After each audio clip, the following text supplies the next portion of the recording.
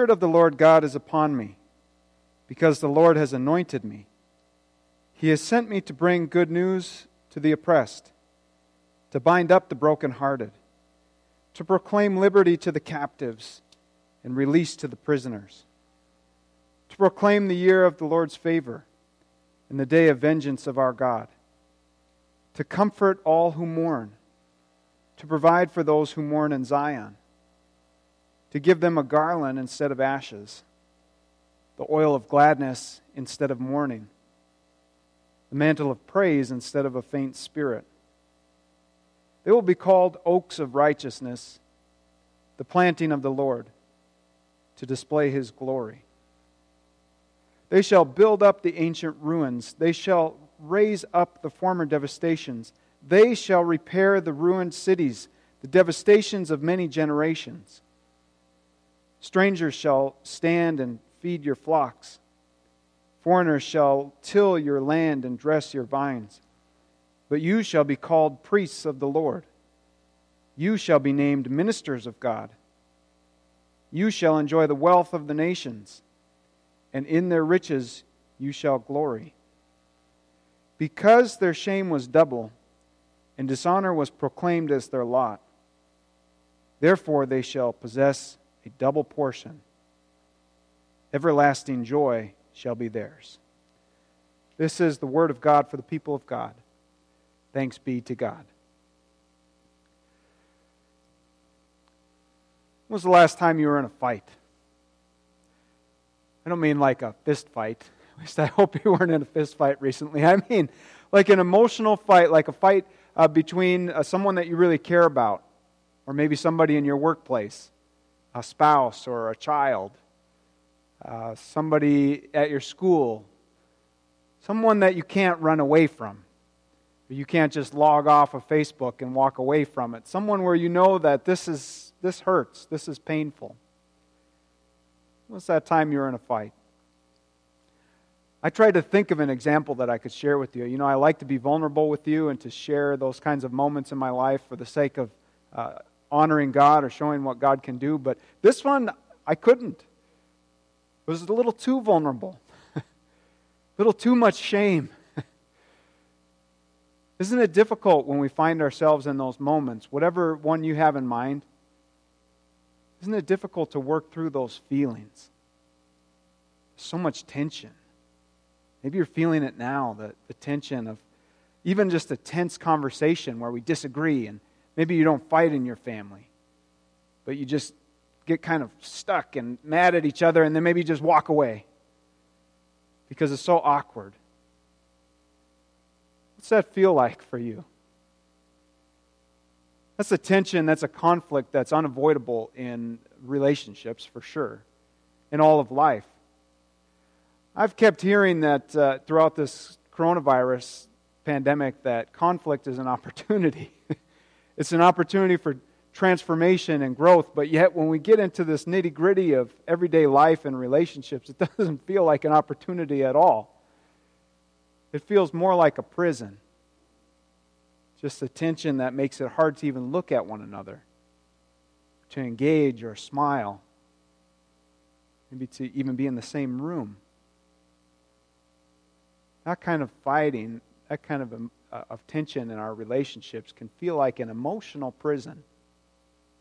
And perhaps the greatest thing that we can do, the most loving thing that we can do when we find ourselves in that place, if we've been in a fight or in a tense conversation, the most loving thing that we can do is just to come back, just to be present, just to stay engaged, to say the shame that I might be feeling or the guilt or the pain, it's not as important as staying in a relationship with this person.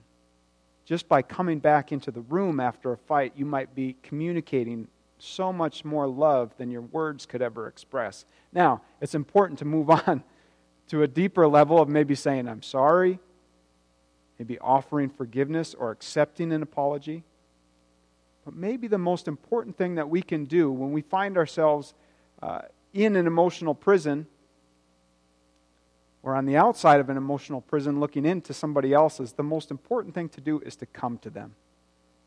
to approach them. There's a different kind of prison that's far more important for us to talk about today, and that's the spiritual prison that we find ourselves in as a consequence of sin. See, sin is the fight of our lives. All of us. It always has been, and it always will be. We can't get away from it. As humans, we can't do anything about sin, and we're constantly fighting against it. That's the reality. And that fight that we experience, that we engage in, causes tension in our lives. We feel it. We don't always acknowledge it. See, sin is easier to walk away from than another person in a relationship. Sin is easier to cover up or to not acknowledge, to just pretend that it's going to get better. It's sometimes what we try to do. Just like in a relationship, we say, well, wasn't that bad. I'm probably going to be forgiven. I hope that it will get better. Maybe it will. We can get away with that in our relationships, but with sin, there are consequences. And the greatest consequence is that when we don't acknowledge our sin, we stay in this spiritual prison. And we start to believe this illusion that there's separation between us and God. We're not able to receive the grace of God and the love of God, forgiveness of God, because we're not acknowledging the problem in the first place. It's a spiritual prison that we find ourselves in. And we may not think of it in those terms. We may not want to acknowledge and confess our sin. But we feel that tension. We feel it in the forms of stress, of anxiety. Not to minimize anxiety or depression, but it shows up in that way. We feel hopelessness. We feel isolation. We may feel anger or frustration. Consequence of sin either within us or between us and other people. Sin on a societal level is a very real problem. All leaving us in this spiritual prison. Now, we've been talking about the Israelites. Last week we did about this prison that they find themselves in. Not a literal prison like we would envision that maybe we have in our minds right now, but in the form of exile, of being captive, not necessarily in a building, but in a foreign land.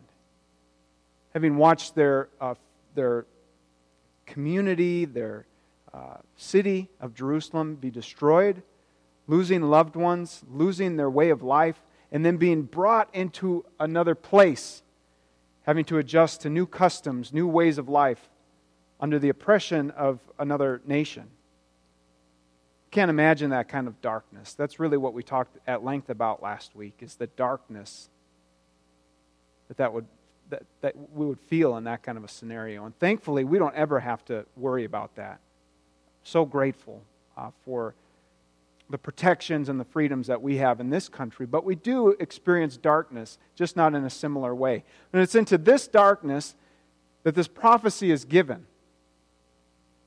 Isaiah gives this prophecy saying that one day the pain, and the darkness, the frustration, the anger, the suffering that the Israelites had been experiencing, one day that would be transformed into everlasting joy. Sounds like pretty good news, doesn't it? Especially when you consider the context. But this was the prophecy that was given, and unfortunately, those Israelites, they weren't the ones to experience that.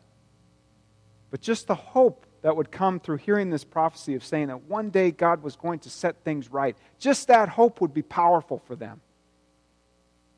During Advent, we celebrate the fact that Jesus has come into the darkness, and we recognize this text as being about Jesus, but that wasn't always the case. Jesus declares when he comes onto the scene that this prophecy was about him and would have been a key way of declaring that he was the Messiah, the Lord's anointed one. The Spirit of the Lord was upon Jesus.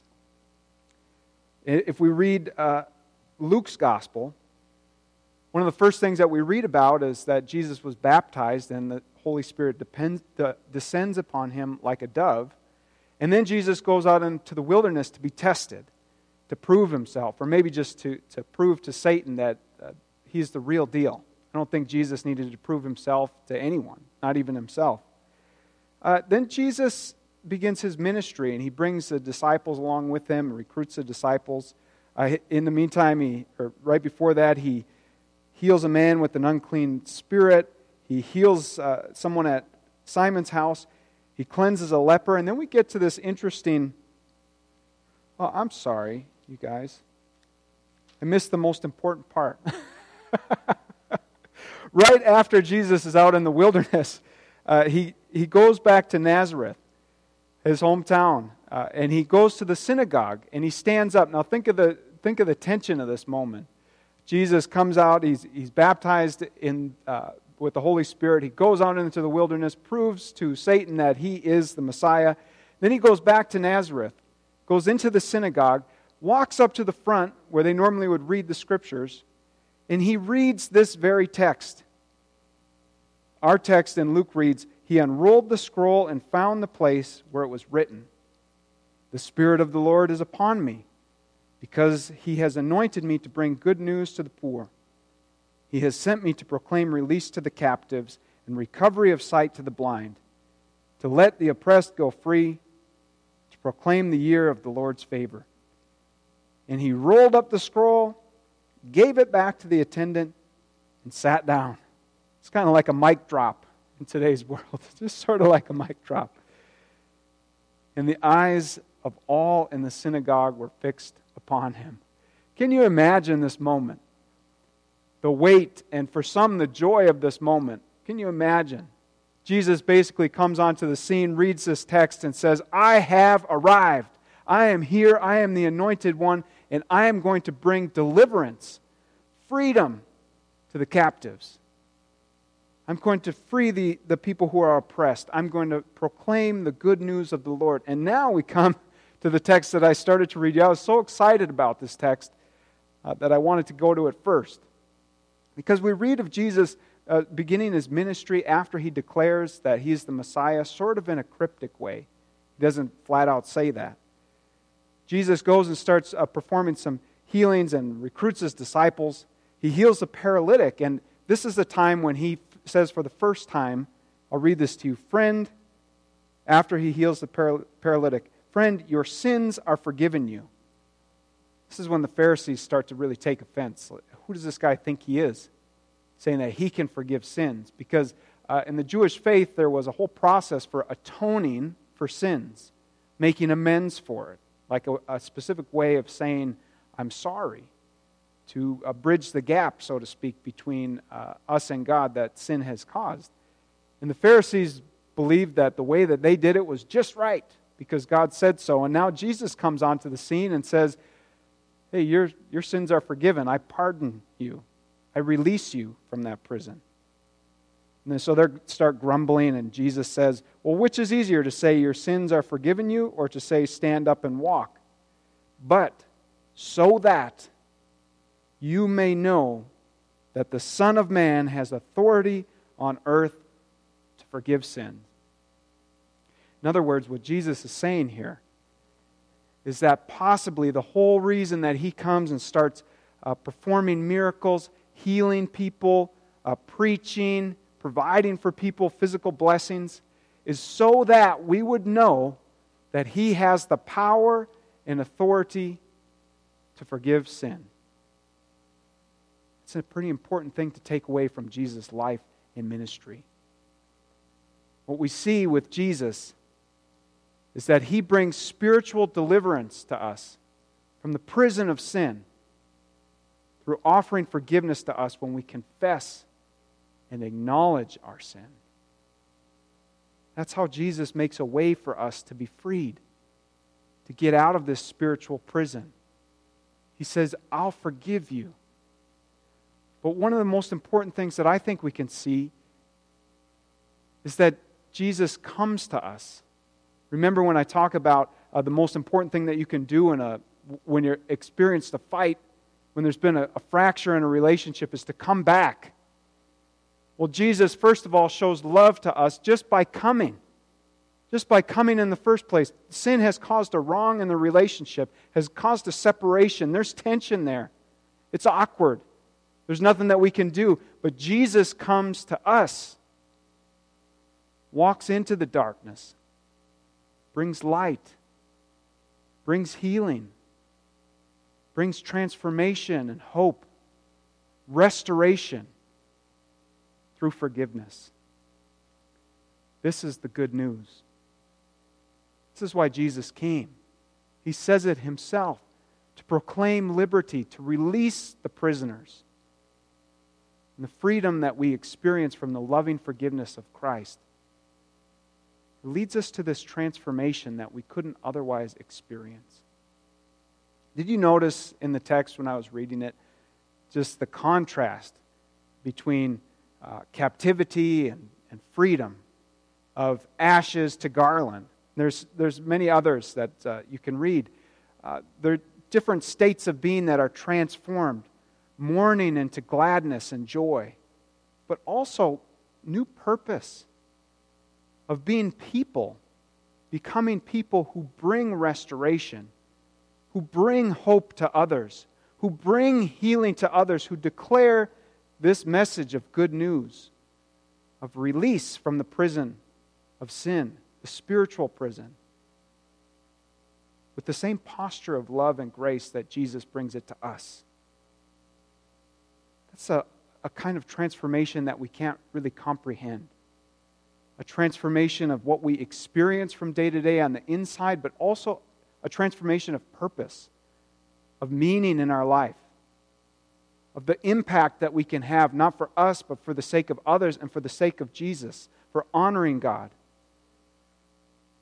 That's the transformation that can come through conflict, through the tension of our sin, when we acknowledge it and when we confess it, so that we can receive the forgiveness that Jesus wants to give us. But unfortunately, you know as well as I do, that we avoid acknowledging sin. We kind of downplay it. Maybe we walk away from it and say, it's not a big deal. You know, I know that I'm forgiven. It'll get better. I'll try better next time. Just like we would in a relationship. And it may be true. And it is true that we're forgiven. It is true that God continues to love us no matter what, no matter how badly we fail. No matter what we think of ourselves, God continues to love us and to be present to us in our lives. But friends, what we miss when we don't confess, when we don't acknowledge our sin, is we miss the transformation that's possible. We miss the freedom. We don't get to experience that release that Jesus offers when He gives us the forgiveness. And, most importantly, when we receive the forgiveness that Jesus offers, we know deep down in a way different way how much He loves us. You can't really comprehend the love of Jesus unless you've experienced the forgiveness that He offers. That's the real blessing of confession. That's the real blessing of this battle, this fight that we have, the fight of our lives with sin, is that it can become an opportunity for growth when we turn to our Savior and say, Lord, I'm sorry, but I'm also grateful that you forgive me, that you love me, that you continue to give me another chance, and that you don't give up on me. You don't leave this relationship like maybe I've experienced in my life. You don't ever leave me. You continue to pursue me. You continue to pour out grace upon grace.